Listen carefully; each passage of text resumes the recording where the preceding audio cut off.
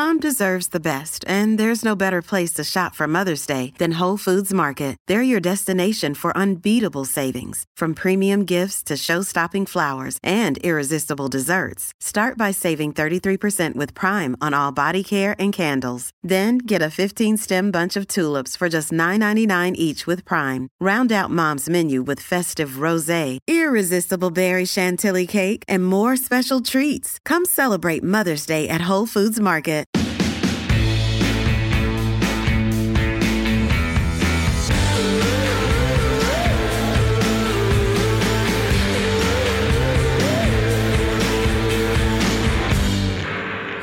Welcome back to Thick and Thin with me, Katie Bellotti, and today's episode is coming to you a little bit later than I had anticipated.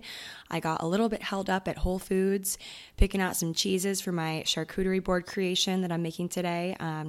One of my close friends from college is coming to stay with us for a little while, and I thought I would surprise her with one of my charcuterie creations. You guys know I've been deeply into creating cheese boards and charcuterie boards. Charcuterie meaning more than just cheese. So there's like meats and the nuts and all the things. So I've been really into that. So I'm making one today and I needed all of the perfect ingredients. I'm just now realizing actually as I'm speaking, I forgot the figs, but we'll live. It's fine. I have plenty of other things. I really take my sweet time in there because I want to make sure that I get all the colors right. It just really is a full experience, putting together a cheese board. It's not just about the taste. It's also about the aesthetic. So got really held up in there. I look at my phone in the cart and I'm like, oh my God, I have to podcast. Like, what am I doing? I'm just like meandering through the aisles, just, taking my sweet time. So anyway, in today's episode, we're going to get started with a few of my favorite podcasts to listen to. Podcasts, plural. So I have four different recommendations for you guys of different podcasts that I really enjoy listening to, a lot of which I feel a lot of you guys might have never heard of. So I'm excited to share those with you all. They're kind of in the history, storytelling, self-help sort of realm. Of course, I have, a slew of podcasts, like lifestyle-based podcasts that I love that my friends have, but there's some that I just am so into that I feel like are very much for a specific type of person, and I feel like I have a suspicion that a lot of you guys are that person. So stay tuned for that. We're going to talk about that first and just some like overall life updates and things. And then later on in the episode, of course, I have a story for you all. It's a deeply scandalous tale about the power of a little black dress and a little determination. Kind of reminiscent of our previous episode, The Revenge Dress, which was about Princess Diana's black dress that she wore as her husband was like cheating on her and they got that like huge blowout divorce and all that. She like shows up in, the media went wild over this black dress that she wore, really to just show, like I am the shit no matter what. So yeah, black dresses, really, there's a lot of power there. So I have a really great story to share with you guys from history, of course, because that is my jam.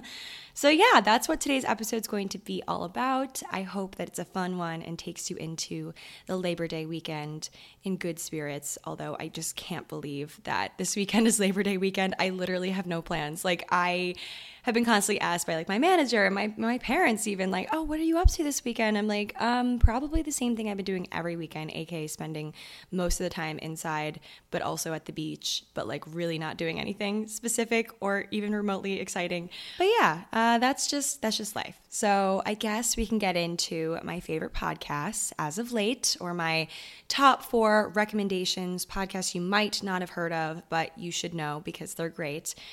You guys know I love, podcasts like Gals on the Go and What We Said and Mood by Lauren Elizabeth. And, there's so many others that just like aren't coming to mind, but like I love, and I have so many on rotation, like lifestyle-based podcasts, interview-based podcasts, things like that.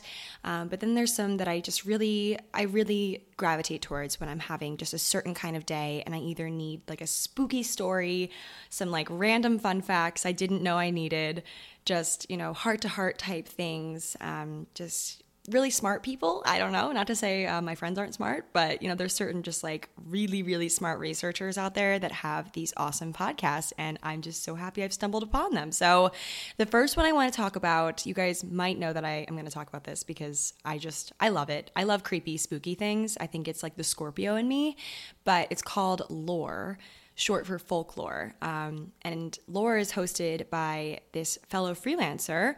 His name is Aaron Mahnke, and he created this podcast about basically nonfiction scary stories. So they're all real, like real stories, and he does intense research to find out just like every, little detail about these spooky stories. And what I love about them is he is an excellent storyteller. He really weaves a bunch of different stories from different time periods about similar topics together in a beautiful, seamless manner, something that I could only dream of doing for my podcast. You guys know I do love history. I love spooky, creepy things, but his way of just weaving it all together and relating it to his own life is incredible. So I love Lore.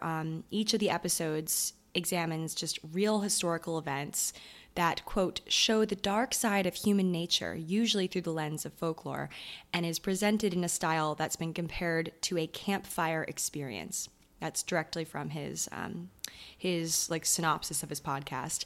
And I could not agree more. Like, it really does feel like I'm in the middle of the woods, like with my Girl Scout troop back in middle school, listening to spooky stories. Like, that's exactly what it feels like. But they're not too scary to the point where it's like, some crime podcasts, I love crime podcasts too. Like Crime Junkie is one of my favorites, but I find sometimes it gets a little bit too creepy because it's just like thriller style, whereas Lore at least feels kind of like folklore. So it feels, kind of mythological, or I don't know what the right word is there, but incredible stuff. I love his episodes. And his voice, just, I don't know why, but I'm just really drawn to it.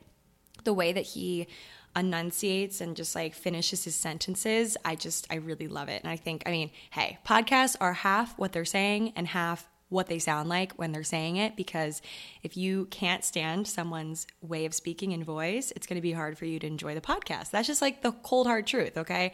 So I really do love his voice, and it really helps with the experience, the spooky experience. So that's the first one, Lore. It's spelled Lore.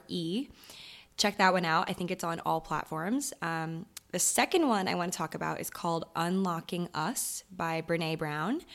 And Brené Brown, you guys might have heard of her. She has a bunch of books out, and she's just one of those people that I find a lot of people follow her on Instagram. Like, I'll look at the mutuals that follow her, and I'm like, oh my God, like all my friends follow her. Like, she is just that person that a lot of people know. She has a lot of ties with celebrities and things like that. She's a doctor. So Dr. Brené Brown, I have a little synopsis on her as well, is a research professor who has spent the past 2 decades of her life studying courage, vulnerability, shame, and empathy. She's also a #1 New York Times bestselling author, and in her podcast, Unlocking Us, she unpacks and explores the ideas, stories, experiences, books, films, and music that reflect the universal experiences of being human, from the bravest moments to the most brokenhearted. And she put out an episode not too long ago. I believe it was maybe her like 3 episodes ago. She doesn't put out a ton of episodes, honestly. She puts out pretty sparingly, but every single episode is a work of art and clearly took a lot of research and a lot of work. So I really do appreciate her episodes, even though they aren't as frequent. But one of her episodes from a few weeks ago, or maybe a few months ago now, was about just shame. And, when you've done something wrong or you've made a mistake, taking accountability for the mistake, and just like how to navigate, life when you've clearly made a mistake and you've done something wrong. Because of course, everyone would love to just go through life without making a single mistake and being perfect and, never upsetting anyone, never offending anyone. But that is just not how the cookie crumbles. Of course, that just comes along with being human. You make mistakes, and, you need to, in order to move on, take accountability for those mistakes and apologize when you need to. And so she handled the subject so well. She really gave great advice. That was the first episode I'd heard. And then from then on out, I just like binged her episodes. She's definitely like one of those kind of mother figures where I really see her as someone that just gives amazing advice, okay? She's been around the block. She knows what to say always. So I really love her episodes. She interviews a lot of celebrities. She did one on Little Fires Everywhere with Kerry Washington and Reese Witherspoon, which was really amazing. That one's also a really good one. But yeah, that is another podcast that I really thoroughly enjoy. Unlocking Us, Brené Brown. She also has great books, like I said, so definitely just like check her out, deep dive. You won't be disappointed. Her Instagram, she posts a lot of quotes on there that I really resonate with. So check that one out. So that's the second one. The third podcast that I love is called Heart to Heart. And I've actually recently befriended the two hosts of this podcast, and I really respect them both. I follow both their social media platforms, and I just really love all that they do on the internet. But they have this podcast called Heart to Heart, and it's called Heart to Heart, Lived Experiences of Two Black Women. And Kim and Bria are the hosts, and they, quote, discuss the adventures of two Black girls navigating the world around them. They discuss meaningful musings about college life and current events.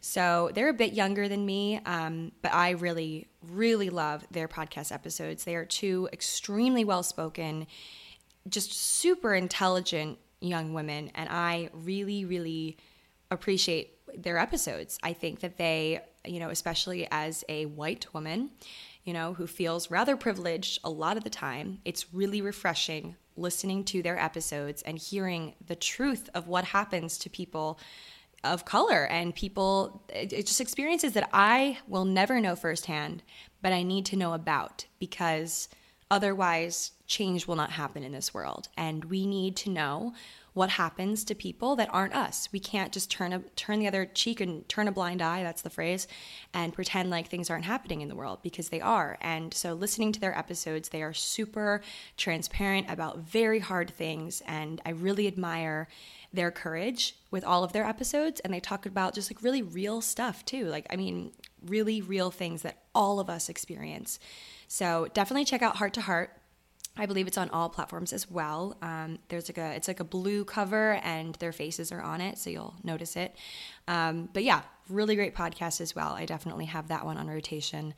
And the fourth podcast that I wanted to talk about is called Ologies with Alie Ward. And so I didn't know that Alie Ward was actually like famous until I discovered the podcast first, and then I figured out who she was. So Alie Ward is an American writer, actress, TV and podcast host. So she's hosted a bunch of different TV shows.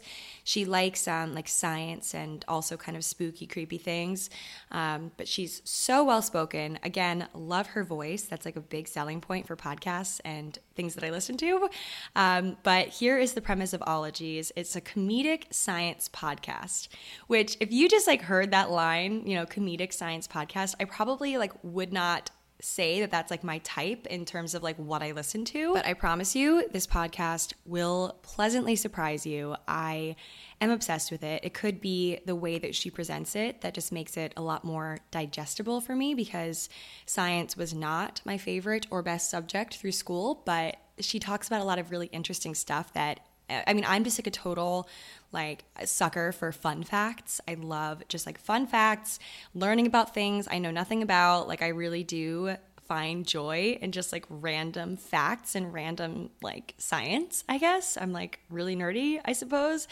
But yeah, let me read the synopsis of this podcast. This is courtesy of Apple Podcasts. It says, volcanoes, trees, drunk butterflies, Mars missions, slug sex, death, beauty standards, anxiety busters, beer science, bee drama. Take away a pocket full of science knowledge and charming, bizarre stories about what fuels these professional ologists' obsessions. Humorist and science correspondent Alie Ward asks smart people stupid questions, and the answers might change your life. Yeah, so she basically navigates it not as an expert, but she interviews experts on very niche things, like experts on volcanoes or on fossils or just very specific things. And it's so entertaining because she asks the questions that we all are wondering or that we all are curious about. There's one, she did a whole episode on sex. And that one was really interesting. And sex in like different species and just like, sex for pleasure and just like a lot of like very interesting topics. She's done podcasts on decluttering. She did one on that I really enjoyed, like the Marie Kondo sort of thing. And just like she talks to extremely smart people about the science behind things that we just kind of pass off as something typical and normal. And we never really like dive deep and, ask those interesting hard questions. So yeah, love that podcast as well. So those are my 4 recommendations. I hope that you guys maybe haven't heard of one of those and have a new podcast to dive into. I know a lot of us sometimes feel kind of fatigued with a certain podcast we're listening to, and we just need to hear a new voice, filling our headphones, filling our speakers. So definitely check out those 4 podcasts. I really do love and respect all the people that are behind those and think they're great. That was super highly requested from you guys. A lot of you wanted to hear my favorite podcast because I talked about my favorite books and movies and stuff last episode. So you guys wanted to hear my favorite podcast. So that is my little baby list. Of course, there's more. Maybe I'll talk about more in future episodes. But for now, I want to hold you guys all hostage in my podcast. Please listen to mine. Just kidding. Not. But anyway, let's segue into my next topic of business. So I did want to talk a little bit about new seasons of life, because although the first day of fall isn't until the end of this month, I believe it's around the 20th, 22nd or something like that. That's the last day of summer and the beginning of fall. I always think that like after Labor Day, it's basically fall. That's just like in my head how it's always been. I remember going back to school in like high school, even before that, and thinking, oh, the first day of school basically marks the first day of fall, because although it's still kind of warm, it's like, we're back in this new mindset of, or not new, but just like the previous mindset of like, okay, we're in grind mode, we're in school mode, like it's summer's over. That's just how it always felt. And as, now I'm an adult and I don't go to school anymore, although I do kind of miss it, like oddly, I miss just like the supplies and just pretending to study and things like that. But regardless of when the first day of fall actually is, it does feel like we are on the cusp of a new season, a new feeling, a new chapter of life, of the year, and hopefully a better one than the previous ones this year. And so I stumbled across this graphic on Instagram. If you don't follow this account, you definitely should. It's a kind of design-based account. I really enjoy it because, of course, I do love design. So if you guys are a design snob, love how things look and, pretty graphics and things, definitely follow. It's called Kindled and Kindred. And I think they're based in Minnesota, but I love their graphics. And they posted something, I believe it was 2 days ago. They posted, it's called Cleanse for New Seasons.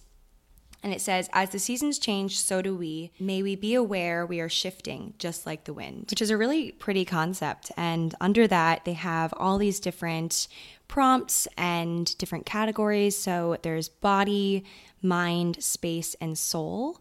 And they just have different little things underneath each.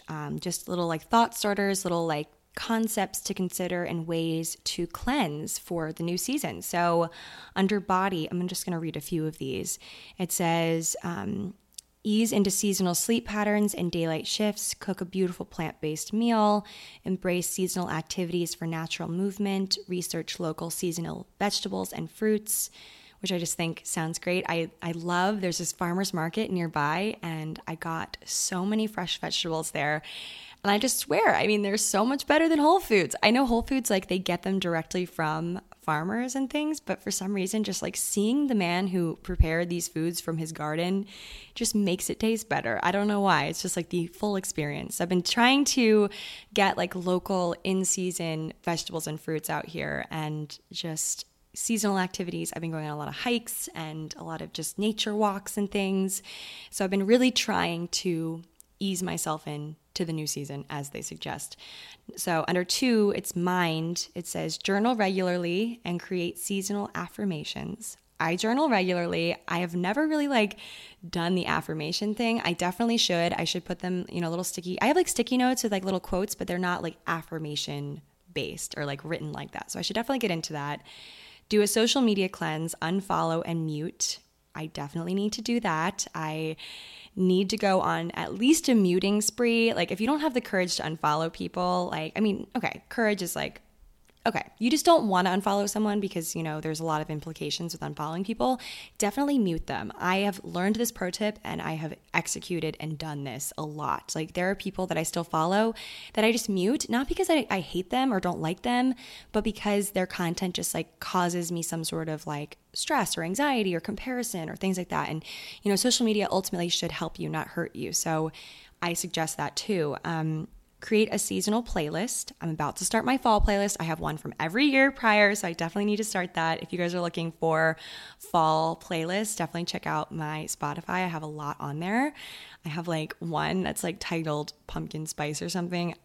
That's how long ago, because when pumpkin spice was like huge, I definitely indulge in like the lattes and everything, but like there was a time back in like, mid-college where it was like I remember being abroad in Italy craving a pumpkin spice latte. Anyway, I haven't had one in a few years now, but then write a seasonal bucket list of activities to bring joy. So that's cute. And then there's space, which is deep clean living space to release stagnant energy, declutter and release unused objects with gratitude, bring natural seasonal scents into your living spaces, and organize for clarity and calm. I definitely need to do just a huge organization day. My closet, I know I just moved in, but it's still kind of in shambles. I actually have a friend out here who is a professional organizer. Like that is her job. She goes in and organizes like famous people's closets and things. So I definitely need to get her in here to help me organize my life. I have a tendency of just stuffing things into drawers and not thinking about them. And yeah, that needs to stop. Okay, number 4 is soul. And it says, check in with yourself often through seasonal shifts, celebrate daily wins, honor needs for rest, affirmation, softness, and play. And finally, plan times to connect with your community in real life away from a screen. I've been definitely limiting my screen time, and I've done that by just turning off all of my notifications, which I know is kind of bold because I even turned off my text notifications. So I've definitely missed a few things here and there, but it really does affect my work when my phone is just like buzzing constantly, or even when it's not buzzing, but I just know that I have a notification. Like it's just like a weird like sixth sense sort of thing. So what I do is I like turn my notifications off, throw my phone in a corner, and just like don't look at it. And my screen time has been really down. So that's definitely helped me too. And like trying to see people in social distance scenarios, but like, being safe and all, but seeing other people, because there's definitely like a connectiveness that we need, that we crave as humans. So, and then alongside that, they have all these different prompts, which I definitely recommend reading on your own. It's like, this season I want to, this season I'm actively manifesting, blah, blah, blah, like all that stuff, which, yeah, I just think this is a great resource. I have it saved on my Instagram, and I'm probably going to like print it out or something because I feel like it's great. The prompts are even great for my journaling because I always find that I need, ways to just come up with things to journal about. So this is definitely helpful. But yeah, Kindled and Kindred, that is the account that I recommend you guys follow. It has like 4,000 followers. And they're based in Twin Cities, Minnesota. They have really great stuff. I share their stuff constantly, so you might even already be following them because you've seen that I share. They have like this really awesome, like neutral black and white sort of aesthetic. Sorry. A lot of you guys have actually DM'd me recently that I say aesthetic wrong. And I don't know why I do it. Like I know there's an H in there. I just like, I don't know. This episode of Thick and Thin is sponsored by Gladskin. And let me tell you a little bit about them. So I personally, don't know about you guys, but I love good news in my life. And earlier this year, I made a YouTube video where I opened up about my biggest insecurities. It was super difficult for me to film, but I felt like it would really help so many people, and it really did. And the video was actually all about my struggles with eczema, which has bugged me for years. I've had the most horrendous, just painful eczema on my hands, on my arms, on my face, under my eyes, just really in various parts of my body, and it's been a massive insecurity of mine. I've had to cover up my body with clothing and just different accessories, just being so fearful that people would see my eczema, and not to mention it was super uncomfortable. And I discovered Gladskin eczema cream about like 6 months ago, I think now, and it's really changed my life. Gladskin scientists actually found that nearly all people with eczema have a bacterial imbalance in their skin, meaning their skin's microbiome is just out of whack. And Gladskin Eczema Cream with Microbalance is so much more than just another moisturizer on the shelf. It works by rebalancing your skin's microbiome and providing relief from that itchy redness situation that I know so well because I've experienced it my whole life with eczema. And I noticed a huge transformation in my skin after only 2 days of using it. It's just amazing how quickly and efficiently it works. It's a really unique product, and I've noticed so much change in my skin. I use it twice a day or more than that sometimes, and it's just really unique. It's already been a proven solution for eczema relief in Europe for 5 years, and it just became available in the US this year. Wish I knew about it sooner. It's different from steroids and traditional over-the-counter moisturizers because they don't rebalance the skin's microbiome. What's worse, they actually contain preservatives, which kills all the bacteria, even the good bacteria that's needed for healthy skin. So I like to say that Gladskin works smarter, not harder, making it safe for everyone, even little babies as young as 3 months old. You just apply it twice a day, daily, even on sensitive areas like eyelids. I get it super bad right underneath my eyes, and it's a really sensitive area, and I don't find that it really irritates my skin at all. It doesn't at all. I have very sensitive skin, and even when your skin feels fine or you have no flare-ups, it's good just to use as a moisturizer. It can be used proactively to keep eczema under control, and you can't overuse it. That's not a thing. So it's free of steroids, fragrances, preservatives, and drying alcohols. It's been clinically proven to reduce eczema itch and redness, and there are no drug side effects. It's been clinically tested. It's hypoallergenic, dermatologist recommended, and accepted by the National Eczema Association. And you can get it shipped right to your door at gladskin.com. And it's backed by the Gladness Guarantee. You can try it risk-free for 60 days. Love it or your money back. If you guys suffer from eczema or know someone that does, definitely try out Gladskin. I have been such a proponent of it for so long because I believe that it truly does work, and I use it myself twice a day. So be sure to check it out, get some for yourself, and use my code KATY10, that's KATY 10, for 10% off any $35 plus Gladskin purchase, and that includes standard free shipping. So use my code KATY10 on gladskin.com for 10% off. So I suppose we are now in the part of the episode, the latter end of the episode, where I discuss someone from history you might not have heard of. And this week we're talking about Lillie Langtry.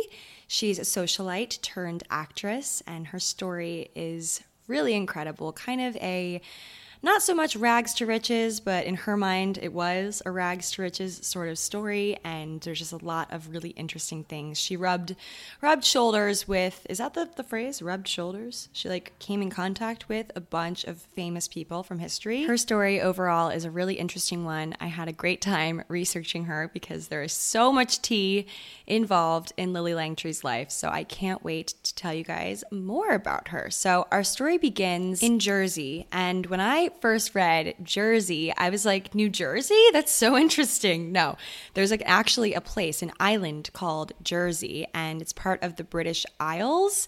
And it's interesting because it's not a part of the UK, but it's a British Crown dependency. So I'm still a little confused about it. It was just a very small place. I believe, their population is only 97,000 people, so it's pretty small. It's the largest of the Channel Islands between England and France. There's a lot of British and French influence there, and this is where Emily Langtry, nicknamed Lillie, was born in 1853. She was the daughter of Reverend William Corbett Le Breton. She was the sixth of 7 children and the only girl in her family. And when she was growing up, she was a bit of a wild child. She had various teachers who refused to teach her, because they could not physically manage her. So Lillie was educated by her brother's tutor. She grew up rather, well off, and her education was of a wider and more solid nature, supposedly, than the typical education that girls were given at the time. So she did get a different type of schooling due to, using her brother's tutor versus one of her own. And I think that definitely shaped her as a person and her priorities, because she was taught that she could really do anything, So despite being well off and having a prominent family and things like that, her home life was a little bit rough because her father was a playboy, to say it nicely. He held a respectable position at a church in England, but he had this bad reputation as a ladies' man. He actually slept around in his congregation, like people that came to church every Sunday and hung around the church, fathered a bunch of kids, had a bunch of illegitimate children with people in his congregation. It's just really interesting.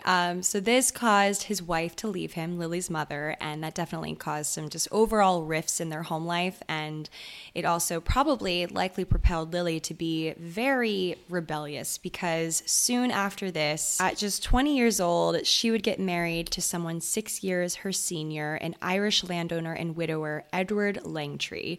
Her parents really objected this marriage, but she did it anyway. She thought that he was a lot wealthier than he actually turned out to be, and Lily soon found herself bored and depressed by the sedentary lifestyle that was typical for women of her class. So she wasn't poor by any means, but she definitely wasn't as wealthy as she wanted to be, apparently.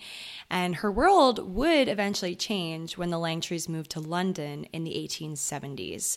So during their first year in London, the Langtrys were virtually unnoticed by society. Again, they weren't the wealthiest people around. They weren't the poorest. They were just kind of there in the middle.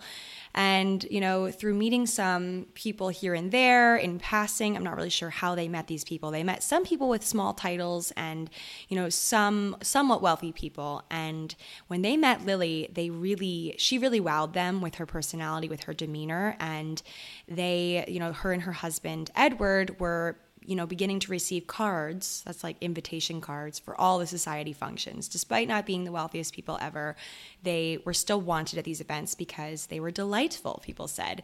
And so on a mild May evening in 1877, Lily's car pulled up alongside Lady Seabright's house in Lowndes Square, a mile or two from Buckingham Palace in London. And at this time, she was mourning the death of one of her brothers. And as was customary for the time, you wear black in tribute for kind of a long time after the death. So she wore this really simple, square-necked black dress to this event, and she didn't have many gowns. She really had just one, and this was the one. So she wore this very simple dress, was escorted into the party with her husband at her side, and instantly felt severely underdressed. She walked into this dazzling party, and everyone there was decked out in jewels and nice silks and just really, screamed wealth to her. And she definitely probably felt a little underdressed. That's how I would feel. I've definitely felt that way before sometimes when you get the dress code wrong and, but she walked in, and despite feeling, like maybe she wasn't the most elaborate, well-dressed person in the room, she just, I think, to a certain extent probably knew or sensed that this was the type of lifestyle that she so desperately wanted and didn't have at the time because of her marriage and, who she married and what she married into. But yeah, she walks into this party and the women are kind of staring over their glasses at her, just kind of trying to figure out who she is and who she knows. And she stood next to her husband without a single jewel on her body, her hair tied in a simple bun. But almost magically, she was suddenly encircled by men. All of these men, artists, musicians, just creative types, surrounded her, despite the fact that she was standing right next to her husband. These men came over and were just oohing and awing over her, even in her simple state, because she just had this very undeniable, simple beauty to her. And these artists at this party were actually competing to use her as a model. And later on, she would receive this nickname, the Jersey Lily, which you might have heard of. She's been, called this for a while from her portrait painted by this man, John Everett Millais, who discovered her at this party. So she just had this very clean, undeniable beauty that was not in your face. She wasn't trying to be the loudest and most decked out in jewels at the party. She came in a very simple black dress, her hair tied in a bun, not, decked out in any sort of jewels, flanked by her husband, and yet people really fell for her. So this just began Lily's ascent into high society. So the rich and powerful Earl of Rancliffe, rich due to a large coal fortune, pushed Lily's husband aside at the party and insisted that he escort her to the dinner table. And Lady Seabright, the host of the party, actually took Lily aside after dinner and whispered in her ear, "You'll be the talk of London tomorrow, Lily. You're a tremendous success." Which she must have felt great about herself. I don't know, living a very boring, dull life, and then all of a sudden, moving to London, wanting to be a part of high society and becoming this like overnight success due to, her simple way of presenting herself. It was probably pretty unexpected for her. So almost like that, photos and sketches of Lily soon appeared in shop windows, making her an overnight sensation and trendsetter of the century. She became a regular guest at society events, surrounded by artists, intellectuals, and members of high society. And Lord Randolph Churchill, the father of Winston Churchill, who was at this time a baby, wrote his wife after one of these dinner parties with Lily and her husband and said Lily was, quote, "a most beautiful creature, quite unknown, very poor, and they say has but one black dress." I'm telling you guys, it's the power of the LBD. Everyone needs a little black dress in their repertoire because it evidently, just takes a black dress and some, natural beauty to really wow the likes of high society. I don't know. So basically, just to give some context into her marriage at this time. So her husband was, of course, going to all these events with her, and she wasn't allowed at the time really to go anywhere by herself as a married woman. So she went with her husband everywhere. She kind of dragged him along, and it really did put their marriage on the rocks because he definitely didn't like seeing his wife being swooned over by all these random men and married men at that, and he kind of faded into the background and increasingly just became really drunk all the time at all of these functions. So at a late dinner party, Lily and her husband actually met the Prince of Wales. He was a short man, decked out with medals on his coat from his military involvement, and he said to Lily, "I've seen your photographs all over London. I must say they hardly attest to your beauty." And a friend told Lily that the prince was, quote, "very much interested in forming a possible friendship with you." And she was instantly smitten with him. And this began an affair that would last on and off for the rest of their lives. The Prince of Wales, of course, would later become King Edward, and Lily soon became his mistress. And their affair together, they referred to as negotiations. I don't know why, but throughout all the resources I was reading, it just said that they called it we're just making negotiations. That's what the affair was. I don't know. There was this rule that if the Prince of Wales was to attend a party, Lily must be also invited. So this just propelled her even more so into high society. And during this time, the English aristocracy was actually really fond of these bizarre dinner time activities and pranks. And so at these high society events, Lily was really, really into this stuff, really loved just hijinks and pranks and things. And some of these consisted of sliding downstairs at house parties on silver trays. And apparently this was popularized by Lily. The girl loved her pranks. And one of these was at a party she kind of dared the Prince of Wales to drink a cup of champagne with a flea, a live flea in the bottom of it. And she told everyone that she got the flea from her horse, literally plucked it off of her horse and then put it in this cup of champagne and forced the Prince of Wales to drink it. And apparently he was reluctant to swallow the flea, but since Lily asked him to, he downed the wine, swimming flea and all. And a short time later at the same party, Lily shoved a piece of ice down his collar. So it sounds like she had her fair share of fun at all these parties while her husband just sat at home drinking himself to death. It's kind of sad to think about. But yeah, so she loved high society. She decided at some point to leave her husband. So she was no longer living with him, although he wouldn't give her a divorce. So she just kind of remained married to him, but, wasn't living under the same roof as him, wasn't surrounded by him, didn't really know what he was up to at all. And she became really close with people like Oscar Wilde, Sarah Bernhardt, Prime Minister William Gladstone, a bunch of just really famous high society people. And she was hurrying to lunch one day, so this just kind of shows her celebrity. She eventually became a celebrity in her own right, and she was hurrying to lunch, And in her haste of hurrying out the door, she wound black velvet around her head and pinned it with a quill, like a writing instrument. And this headpiece appeared in every store window. Shoes and parasols were named after her. And she was just an overnight sensation. And it all started with a black dress. So while she was engaging in all sorts of affairs with people, she became pregnant. It's unclear who the father of the child was. It could have been one of her close friends. It could have been the Prince of Wales. We're not really sure. It's kind of hard to find out. There were like some conflicting reports online, but her only child, Jean-Marie Langtry Malcolm, was born in 1881 in a cottage on the Isle of Jersey, back where she's from. And she remained close with her daughter. She did leave her kind of in the control or the custody of her mom, while she actually did something crazy, which leads us to the next part of our story. So since she had a daughter, her relationship with the Prince of Wales was kind of on the rocks and definitely waned quite a bit. He ended up paying her or giving her some money to, care for the child, assuming that it was his, but apparently there's a chance it might not have been his. I'm not really sure.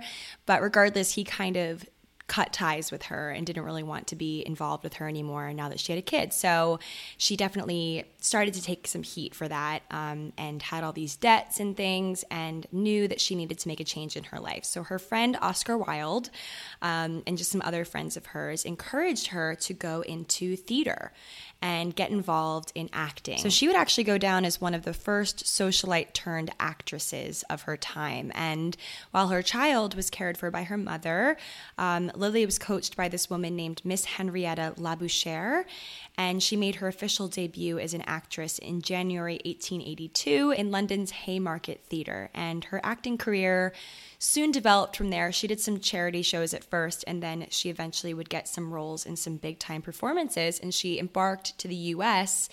For one of these, and she apparently just had one hell of a PR team, because her opening in the U.S. filled the entire theater and brought in almost $10,000 opening night, which was a lot of money back then. And she wasn't a critically acclaimed actress or anything of that nature, but she, as a socialite and a celebrity, people flocked to watch her perform due to this status. And this made her even more popular, not only in London, but also in the United States. And this leads us to Lily's next romance. She met this man named Frederick Gebhard. He went by Freddie, and he was a wealthy young Baltimore-based playboy.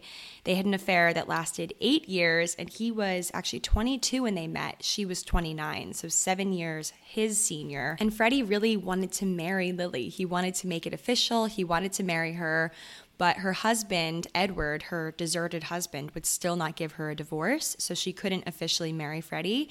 It's pretty sad, honestly. Lily's first husband, Edward, the one who literally introduced her into London society, got her to London from her small island, and literally lost her in the same way that he was trying to help her, get happiness in her life. And his life actually became a tragedy. He eventually would die after doctors who literally laughed at him when he told them that he was the husband of Lily, who was such a celebrity.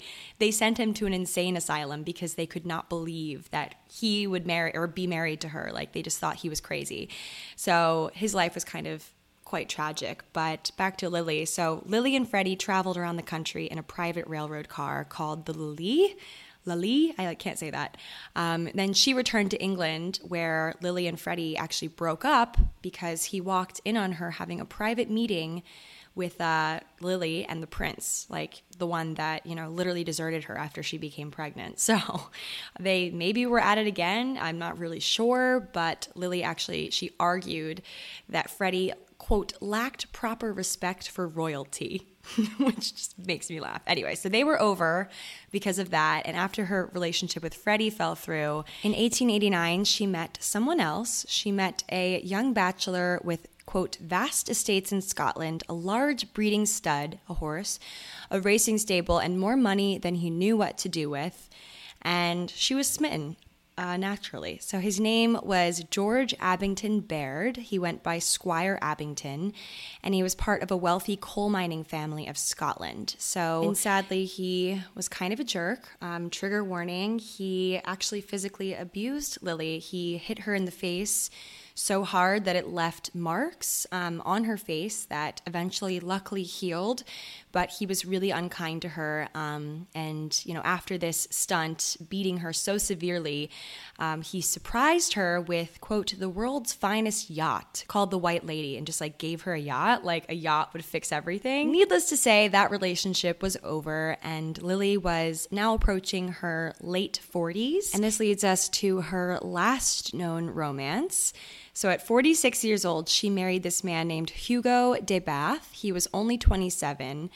Luckily, she was able to marry him because her previous husband had finally passed away, so she was able to do that. So she was 46, he was 27. She clearly had a thing for younger guys. And so when she was married to him, you know, they had an okay marriage. It wasn't, you know, a spark sort of marriage, but it was okay. It was fine.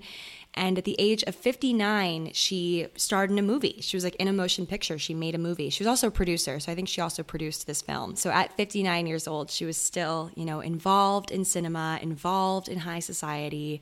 And an actress who toured with Lily during this movie tour said of her, even in her old age, quote, "It was a late afternoon, and I shall never forget her silhouette against the sky, exactly as she looked in her early photographs. It was a beautiful profile. She was still a handsome woman, rather big, like tall, that's what she means, with the bluest eyes I've ever seen." And so commuting between Liverpool and New York, she met this man, Somerset Maugham.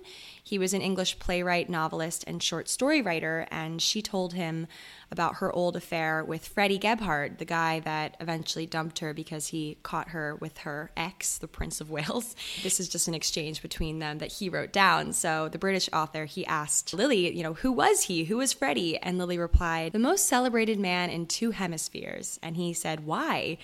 And she said, "Because I loved him." And he later remarked, "It was the proudest thing he's ever heard a woman say." And so after World War I, Lily lived in Villa Lalisse in Monaco while her husband lived in Nice. They saw each other at social gatherings and brief private encounters, but not very often. And she lived alone with 2 poodles and her woman companion. She had this companion that, you know, helped her caretaker. She read, grew flowers, played at the casino, danced with male escorts in Monte Carlo hotels.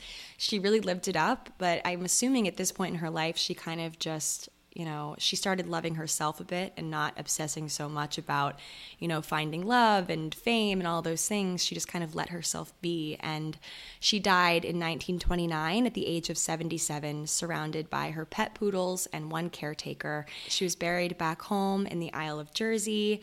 And her story is just something so interesting to me. I feel like this has definitely inspired some movie characters, some book characters. It's kind of reminiscent of The 7 Husbands of Evelyn Hugo. If you guys have read that book, she really reminds me of a real-life Evelyn Hugo. But her determination and her independent spirit, you know, ultimately helped her reach success. Although she did kind of end up alone in the end, I do feel that, like, you know, she definitely catapulted herself to success because she had that je ne sais quoi, that, you know, that energy and the ability to dazzle people even in the simplest of looks. You know, it was just her persona that shone so bright, and she inspires me. So yeah, that's our story for today. Hope you guys enjoyed hearing about the life of Lily Langtry. She's definitely very interesting. Look up some photographs of her if you have some time just to see what she looked like. She has some really beautiful paintings and photographs taken of her. And yeah, her story is so interesting. This was just probably the SparkNotes version, honestly. There's probably so much more else to say. But yeah, thanks for listening, everyone. Have a great Labor Day weekend, and I will talk to you guys all next Thursday. Bye.